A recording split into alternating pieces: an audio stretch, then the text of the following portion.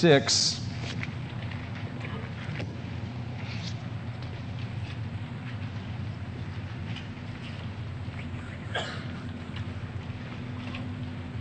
We're going to continue our study of the armor of God. There's a subsection, remember, of our study of spiritual warfare. I want you to read with me once again from verse 10 of chapter 6 of Ephesians through verse 18. Paul writes to us, "Finally, be strong in the Lord and in His mighty power. Put on the full armor of God so that you can take your stand against the devil's schemes." Now remember, we talked about the devil's schemes some weeks ago. I think it's incredibly important for all of us to remind ourselves, to remind one another, that the devil is continuously scheming. He's continuously coming at us. If you are a Christian, you are involved in warfare. You are a target of the devil. If you profess the name of Jesus, it is the devil's goal to discourage you, to defeat you. It's his goal to undermine your faith. He is constantly scheming. There is no let up. He doesn't know the meaning of the phrase time out. He is unrelenting. And so Paul talks to us here that we need God's strength that we could stand. You understand what it means to be strengthened to stand? Throughout nearly all of his letters of instruction to the churches, Paul prays for the churches that the churches would be strengthened with the strength of God, essentially so that they might stand against the schemes of the devil. The devil is double-minded. The only thing that is consistent about the devil is his inconsistency. He'll tell you one thing, and as soon as he's got you turned that way, then he'll come and tell you just the opposite and turn you that way, because he wants you going like this. And so he's constantly scheming to discourage, to deceive, to defeat us. And we need to remember that.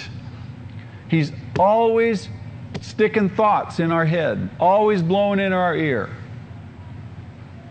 always putting critical thoughts, seeking to undermine us, seeking to divide us. And he is unrelenting. Do you understand what I'm talking about? He is unrelenting. And so Paul instructs us to be strong in the Lord with His strength, that we're to put on the full armor of God so that we can stand against this devil's schemes. And he goes on and he reminds us our struggle is not against flesh and blood. We're not battling people. We're not battling institutions. We're battling demonic forces. We're battling an evil empire. And I'm not talking about Star Wars. There are very real demonic presence in this world that is seriously afflicting people, keeping people in bondage, and attacking the church. And beloved, we are not on the defense. We are on the offense. Let me remind you, we are on the offense. We are on the offense. It's not the Lord's will that the gates of hell prevail against the church. It's the Lord's will that the church prevail and that the church kick in the gates of hell. The enemy has been defeated. It's yet up to us to live out, to carry out that defeat and to experience the victory and to bring about the victory in terms of everyday living in our lives, to express the victory that God has already achieved for us. So we're not battling against flesh and blood, but against the rulers, against the authorities, against the powers of this dark world, and against the spiritual forces of evil in the heavenly realms. Therefore, put on the full armor of God so that when the day of evil comes, you may be able to stand your ground. And after you have done everything, stand. Stand. Stand firm then, he says, with the belt of truth buckled around your waist, with the breastplate of righteousness in place, with your feet fitted with the readiness that comes from the gospel of peace. In addition to all this, take up the shield of faith, with which you can extinguish all the flaming arrows of the evil one. And take the helmet of salvation and the sword of the Spirit, which is the Word of God, and pray in the Spirit on all occasions with all kinds of prayers and requests. And with this in mind, be alert and always keep on praying for all the saints. Be alert. Be alert. Stay awake. Because the devil not only is a roaring lion, but he's also masquerading as an angel of light. He's always coming to deceive us. So we're in a battle. We're in a battle. Satan, again, remember, is a very powerful enemy. He's a very formidable enemy. He is second in power only to God Himself. Our resources in and of ourselves are not adequate. Our own willpower, our psychology, our common sense, all that we generate on our own is not sufficient in terms of resource to stand against the assaults of the devil. Paul instructs us we need two elements. We need God's strength and we need God's armor. These two elements will enable us to stand firm against the devil, against the schemes of the devil. Now, we've been talking about the armor of God. We talked 2 weeks ago, we began to talk about the armor. We discussed the truth, the belt of truth. What is the belt of truth? Now, not everybody at once now. The Word of God, right? The Word of God is the belt of truth. Now, it's amazing to me, but still there are some people who are writing and calling and expressing the frustration. They say, well, you've told us what the belt of truth is, but you haven't told us how to put it on. You haven't been listening. Let me go over it one more time for those of you that may have not paid attention. This is very, very important. The belt of truth, we said, is foundational. It is fundamental. You must have the belt of truth on. We can't pick and choose which parts of the armor we're going to wear. We must wear the full armor. You can't say, well, I'm just going to put on the helmet of salvation and not the belt of truth or the breastplate of righteousness. And a lot of people are trying to do that. They're picking and choosing. You got to have the whole armor of God. If you don't, Satan's going to eat you up and spit you out in little pieces. You're going to be no good to the kingdom of God. Your life's going to be miserable. So the belt of truth is the Word of God. It is foundational, it is fundamental. That's the very first piece you put on. Remember the Roman soldier, that was the first piece of equipment he put on. And what did it do? It girded him about. In a sense that all the loose ends were tucked in. Now how do you put on the belt of truth? Well, you study the Word of God. You study the Word of God. You read the Word of God. It's not just a matter, however, of studying and reading the Word of God, apprehending the Word of God. It's allowing the Word of God to apprehend us. Is the Word of God real? Do God's unchanging, timeless principles gird my life about? Do God's principles set forth in this book over and over and over, do those principles govern my thinking, govern my attitudes? Do they determine the way that I walk? That's how you put on the belt of truth. It's not just reading the Bible.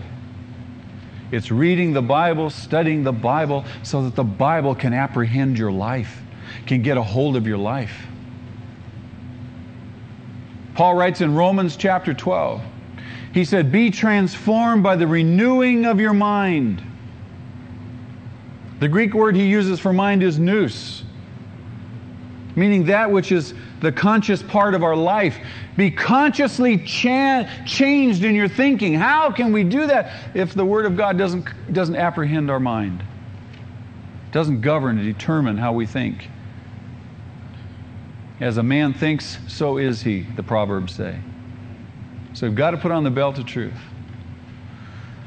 The next piece of armor we looked at was the breastplate of righteousness. The breastplate of righteousness. Now remember, Paul's order in laying out the armor is significant. He's not random. The belt is foundational. Next goes on the breastplate of righteousness. What do we say is the breastplate of righteousness? Is that our own self-righteousness? No, it's not. Is it imputed righteousness? Is it the righteousness that God gives us? Do we put that on? That's the breastplate.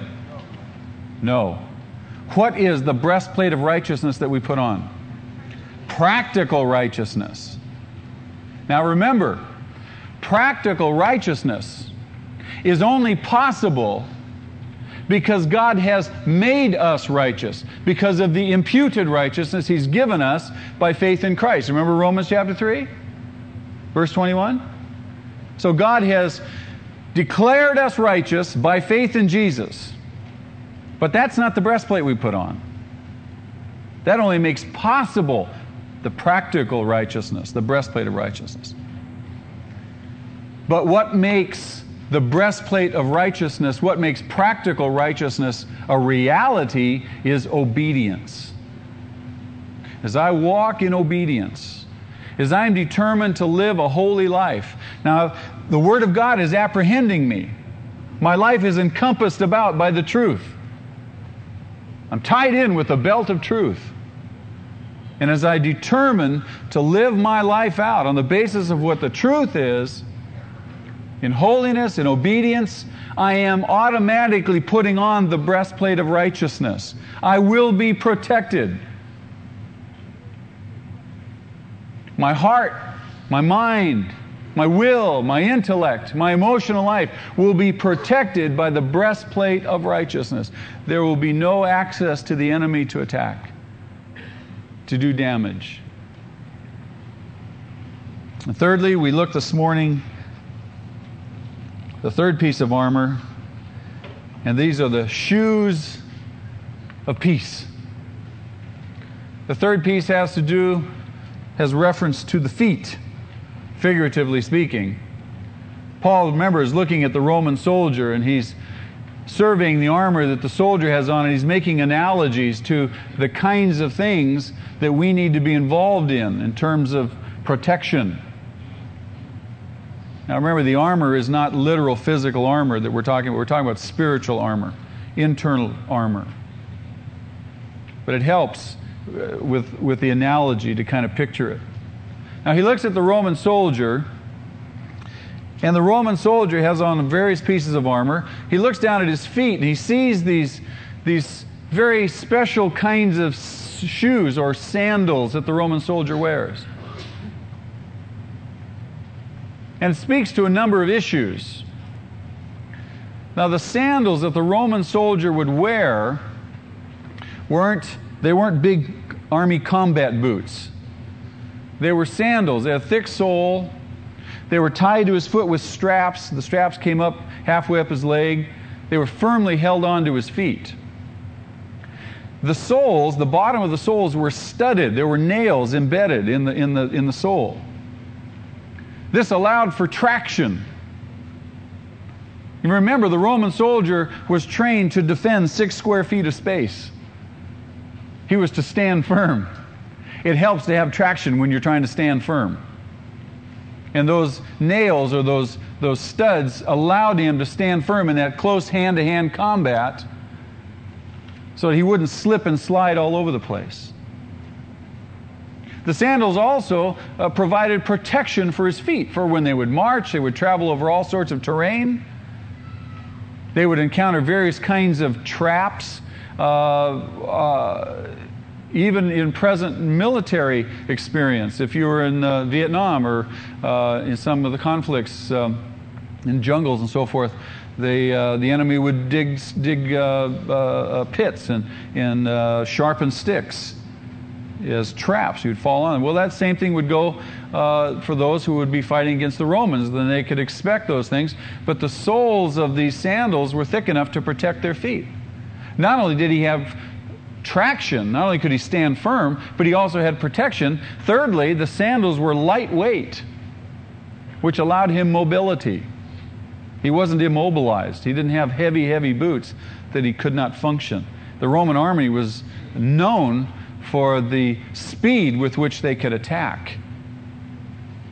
And so we see that the Roman soldier has on a certain kind of sandal, and Paul is going to allude to that sandal, and I think to these three elements, if you will, when he talks about the third piece of armor that you and I put on. Now, today, we have shoes for every conceivable activity, don't we? I mean, we have dress shoes, we have dress-up shoes, we have dress-down shoes.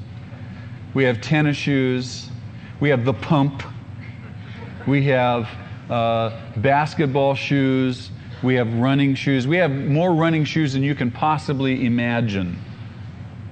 I love to go into the Foot Locker or one of these shoe stores, and I just got all these shoes arrayed on the wall, and I'll say, "What's that one for? What's that one for? What's the difference between that one and that one?" I mean, it's amazing the incredible differences between these shoes in the minds of the manufacturer and the salesman. I just marvel at what they've come up with. But we have shoes for every conceivable activity, and Paul picks on this idea of the Roman soldier having his feet shod or equipped, prepared with a certain kind of sandal, and he applies that to us. And we are very really to be prepared. Now he uses the analogy of the feet. We're not literally talking about our feet, but the idea is that we're to be ready. We're to be ready. We're to be equipped. Have your feet fitted with the readiness that comes through the gospel of peace. We've talked about truth. We've talked about righteousness as being marks of our life that are really protection, armor for us. There's a third element, peace. Not only are we to be armed with the truth, armed with righteousness, but we're to be armed with peace. With peace. And so our feet are to be fitted, so to speak, or made ready, equipped for warfare and for victory through the gospel of peace. You know that word gospel means good news? You're aware of that? It means good news. Doesn't good news bring peace? I mean, you can be in turmoil. You can be discouraged, fearful. Good news can bring peace, can't it? It can literally transform us. It can make our lives peaceful. And so, but we're to be equipped. We're to be made ready through the gospel of peace. Now, how exactly do we put on these shoes? How exactly are we fitted? How exactly are we made ready through the gospel of peace? There's a threefold perspective, I think, that's important for us to include in our life. The first is this. We are to realize, if you're a Christian, you are to realize that you have peace with God. You have peace with God. That is a very good thing. Isn't it good to have peace with God? You know, it's interesting. Being a pastor, I talk to lots and lots of people, and periodically you hear this phrase, well, I want to make my peace with God. I don't think it's so much of a matter of us making our peace with God as it is having God make peace with us. We need God to make peace with us.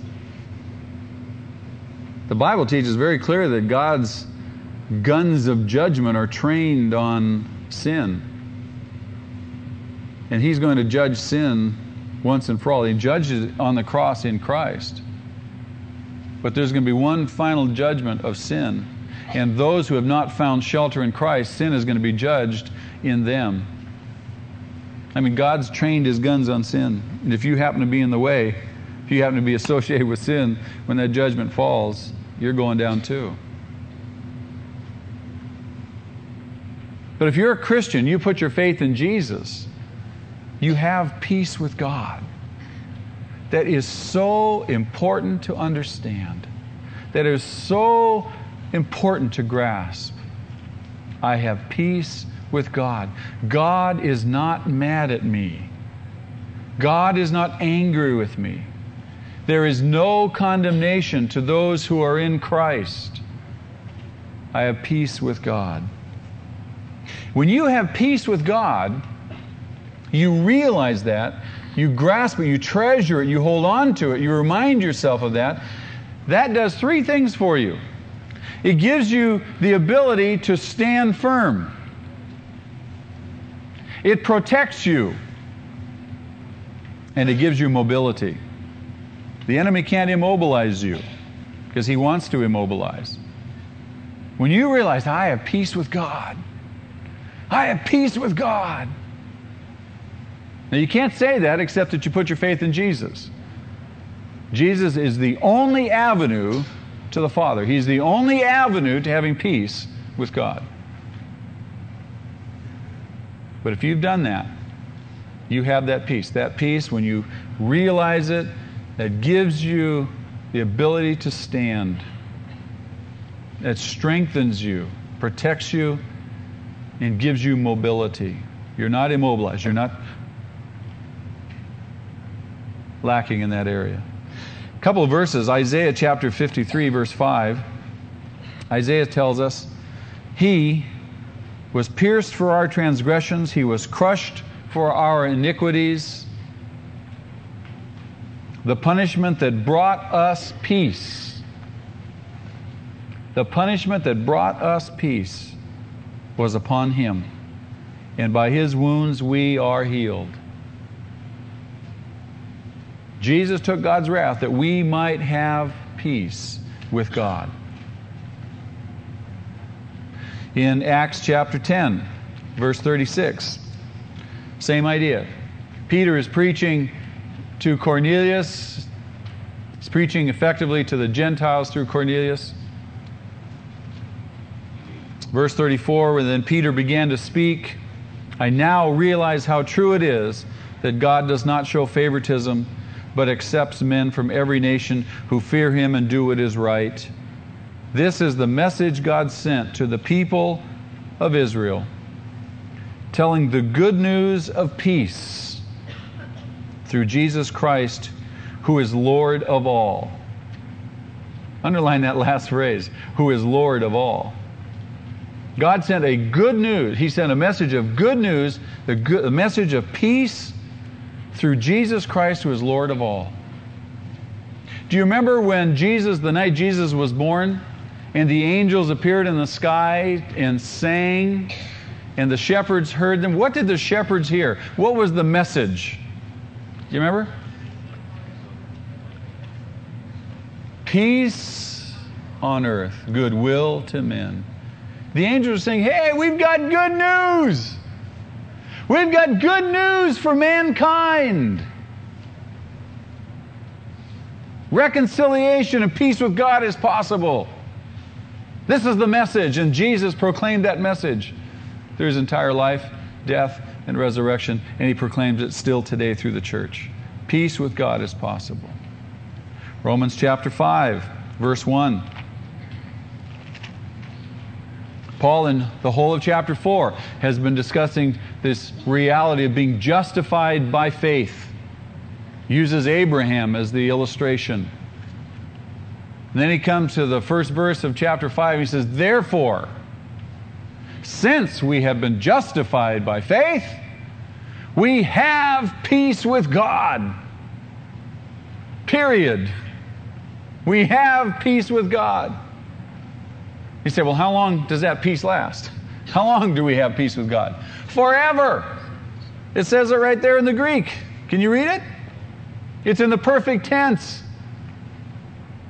I have peace with God. Perfect tense, period. That's it. I've got it. Isn't that exciting? Isn't it nice to know? It's not going to evaporate. I have peace with God. We need that.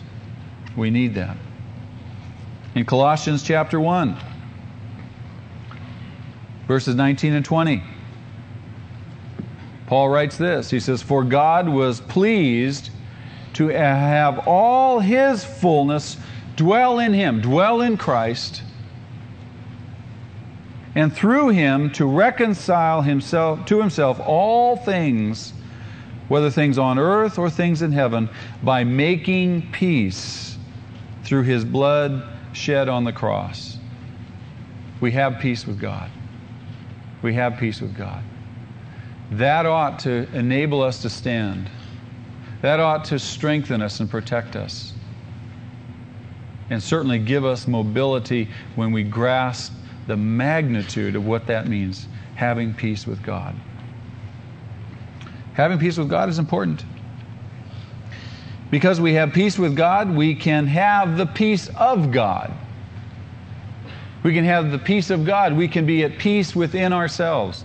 That's the second of this three-pronged perspective of peace in our life. We can have the peace of God guarding our minds and our hearts. Romans 8:28, greatest verse in the Bible, in my estimation. Greatest verse in the Bible. There is no greater verse in the Bible, to my mind, to my understanding, than Romans 8:28. That's the greatest promise. That's the great safety net. And we know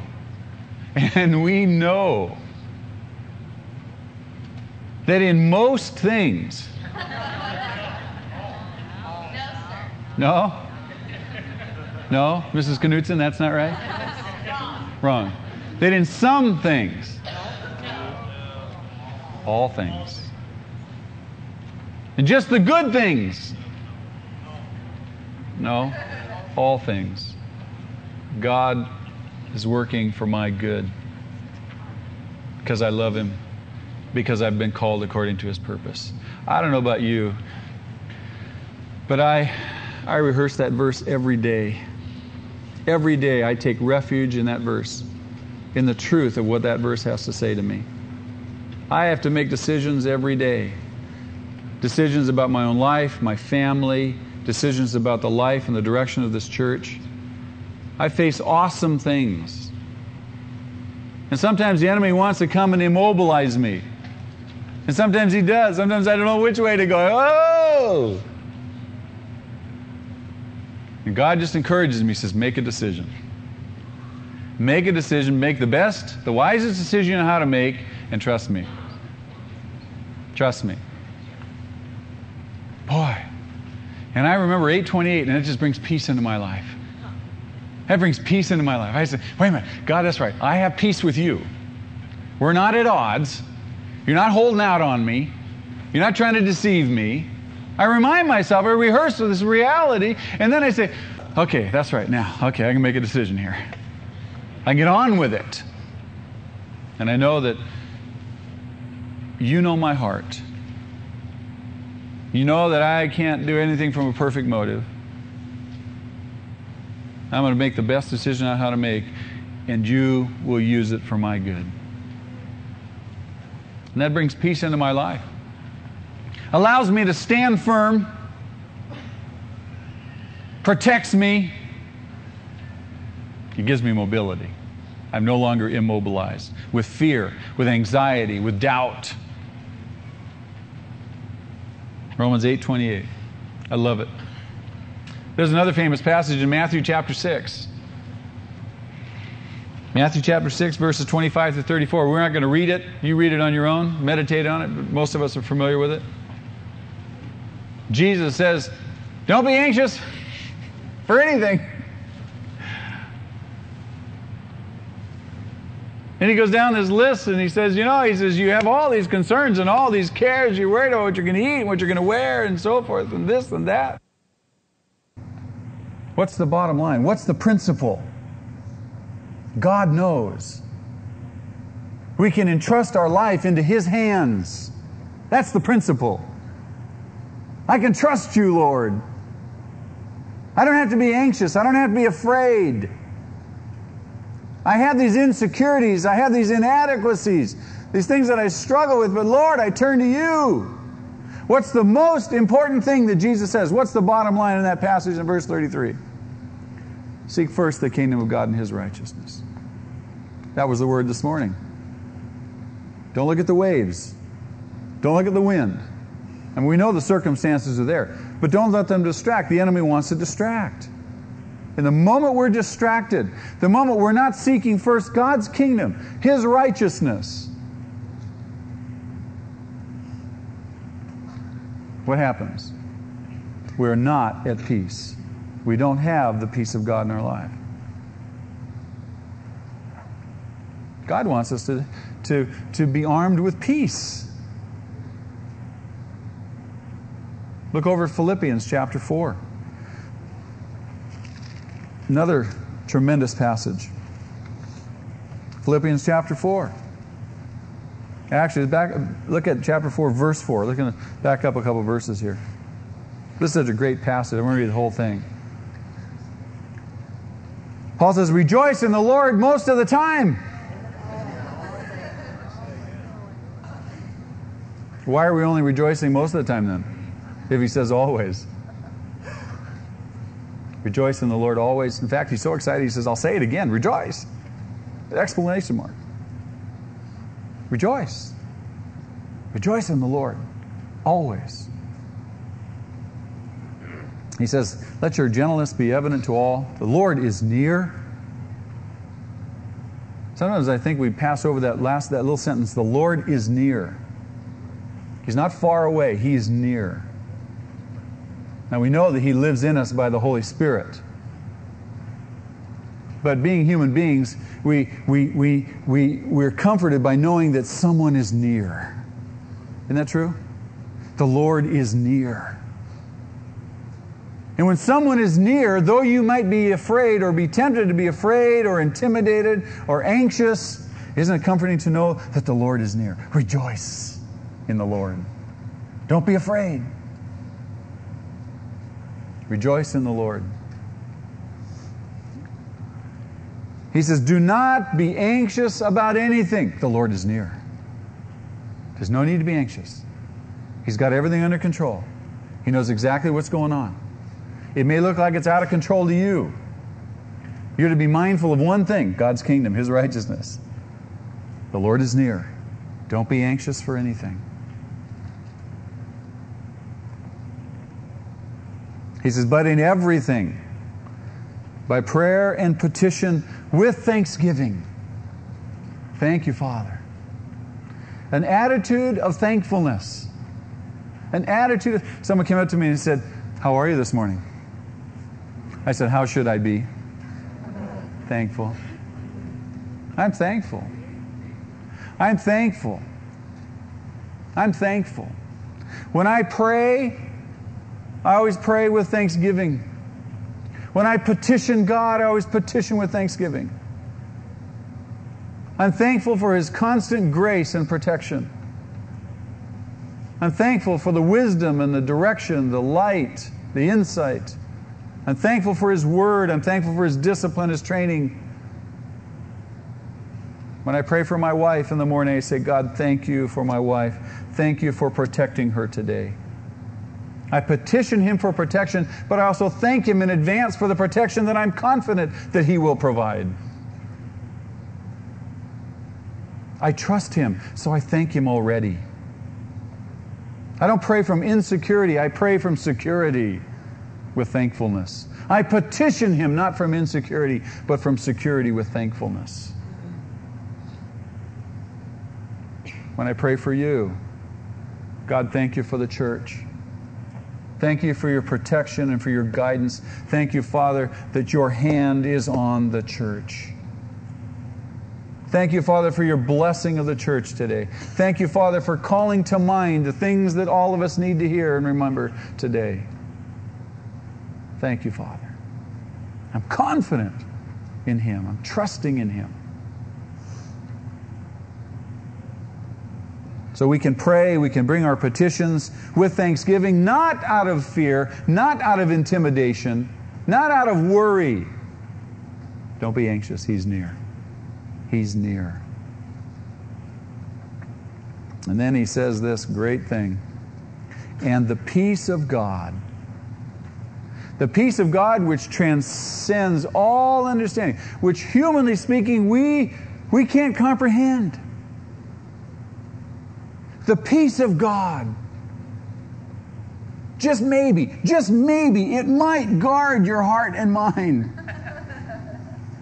No, it will.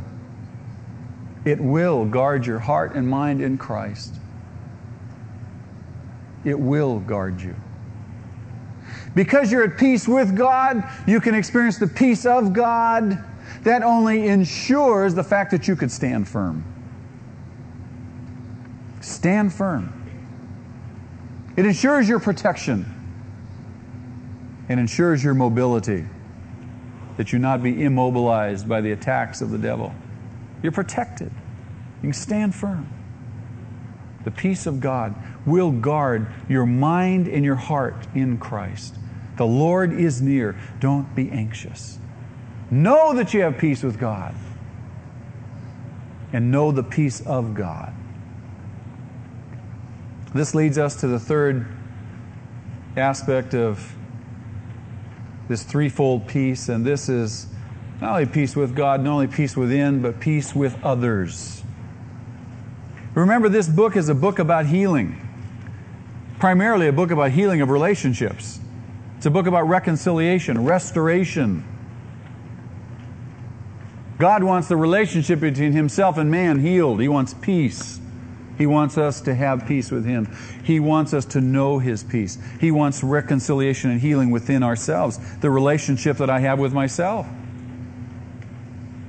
And He wants also healing and restoration in the relationship that I have with my neighbor. He wants peace in that relationship. I should be ready, fitted with peace. Peace should mark my life. With Him, with myself, and with my neighbor. Look at Romans chapter 12. Romans chapter 12, verse 17.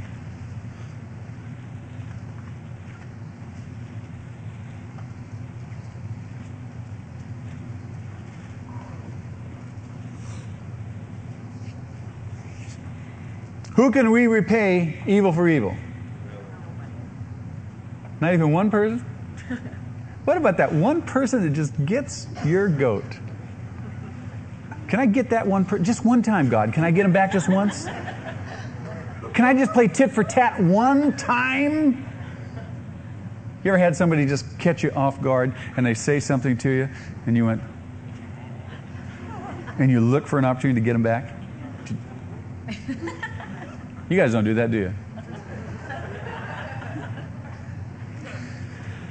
Do not repay anyone evil for evil.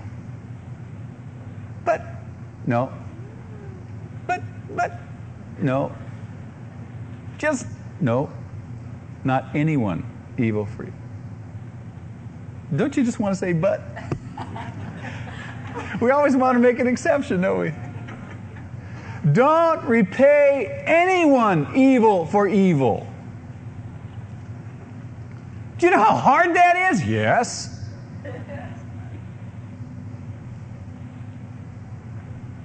How do you possibly expect me to live that out? First of all, know that you're at peace with God.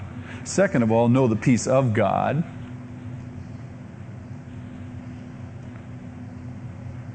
You don't have to let people know where your goat is tied up.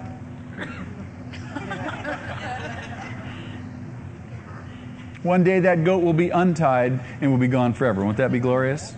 Can't you hardly wait for that day? But until that day, we've got to be on our alert. We've got to be on our guard. Peace. Don't repay anyone evil for evil. Be careful to do what is right in the eyes of everybody. If it is possible, as far as it depends upon you, live at peace with everyone. As far as it depends on you. You don't look to see what the other person is or isn't doing. And let that determine what you're going to do. Doesn't matter what they are or aren't doing. As far as it depends on you, you live at peace.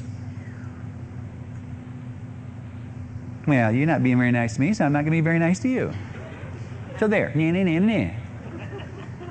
As far as it depends on you, you live at peace. Seek first the kingdom of God and His righteousness.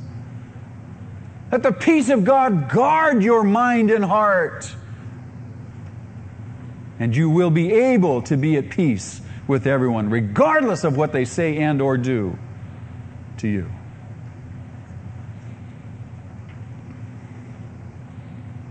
Do not take revenge, my friends, but leave room for God's wrath. Oh, all right. God's going to get them. Hallelujah. Get them, God. I'll be at peace, but you get them. God wants to get them. Do you know that? God wants to get them, all right. He doesn't want to get them the way you want him to get them. How do you suppose God wants to get them? He wants to save them. And guess who He wants to use? Yeah. He wants to use you and me. He says, don't take revenge. Be at peace. Leave room for God's wrath, if necessary.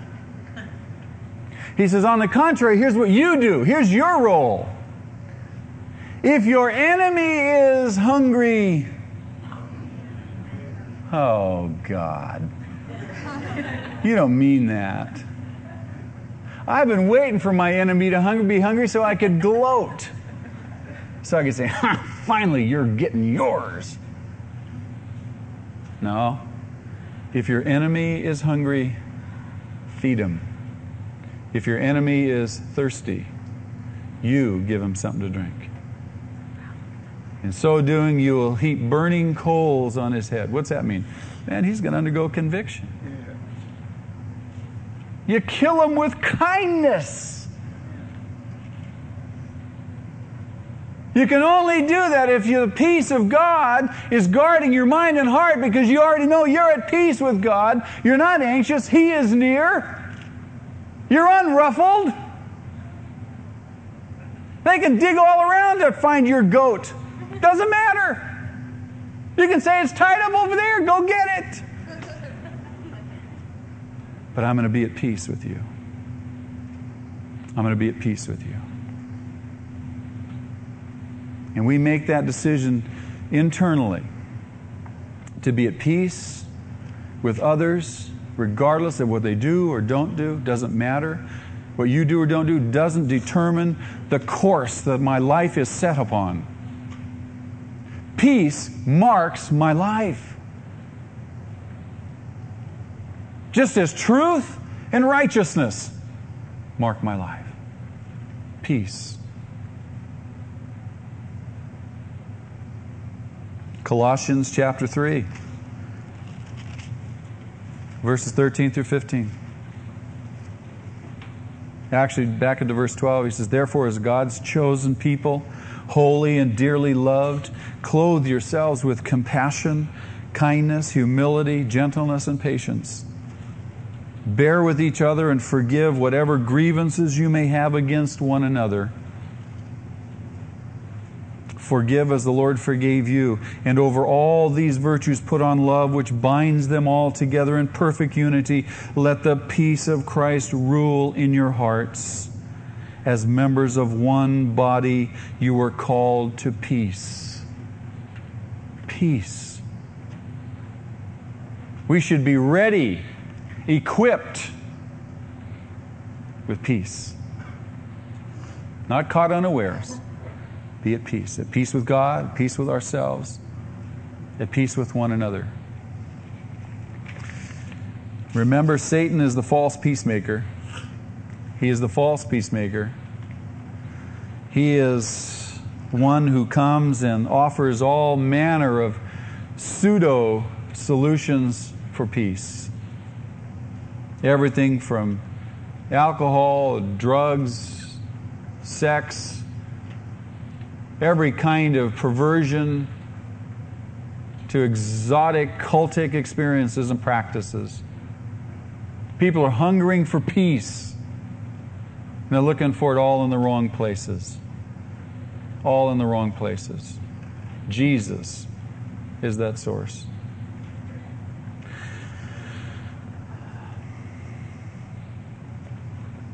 The scary thing about the peace that Satan offers is that it seems to work, but for a short period of time. I can't tell you how many times people have come and justified some kind of sinful behavior, some kind of disobedience, some kind of selfishness, and they've said, well, I have a peace about it. I said, that's not God's peace. The only way that you can be sure that it's God's peace is if you've got the belt of truth on and the breastplate of righteousness. You can't have real, genuine, true peace unless, first of all, there's truth and righteousness in place.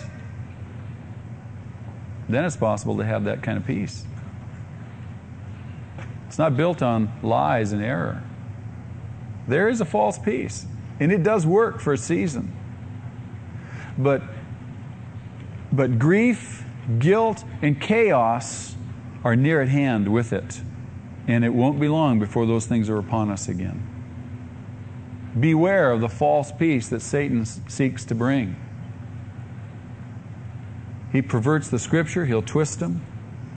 He'll take normal, natural appetites and pleasures that God has given us and blessed us with, and he'll twist them and pervert them. And he'll offer some kind of temporary peace, truth and righteousness, then peace.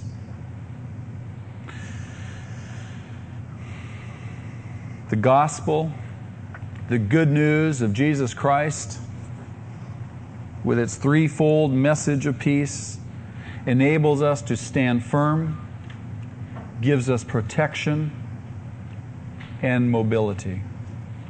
Just like the Roman soldier had, which he desperately needed as he stood in battle. We're in a warfare. We need God's armor. We need to be at peace with God, have the peace of God, and be at peace with one another. Not give the enemy a foothold in our life. Amen? Pray with me. Father, we praise you this morning. Lord, we thank you once again for your word, for it is rich. I thank you, Lord, for the strengthening that you do in my own heart, my own life. I pray, Lord, that by your Spirit, the things that we have thought, the things that we've looked at and meditated upon this morning would be real to us. Lord, I pray that you would ensure that we put on the belt of truth, that we put on the breastplate of righteousness, and that we prepare ourselves, that we make ourselves ready through the gospel of peace, that peace mark our lives. Lord, bless the congregation. I thank you for them. I pray that you would keep and guard them all week, Lord. Use them mightily. Lord, bless all of our efforts to distribute tracts, to share with people, to live our lives for your glory. Father, I commend the body to you in Jesus' name. Amen.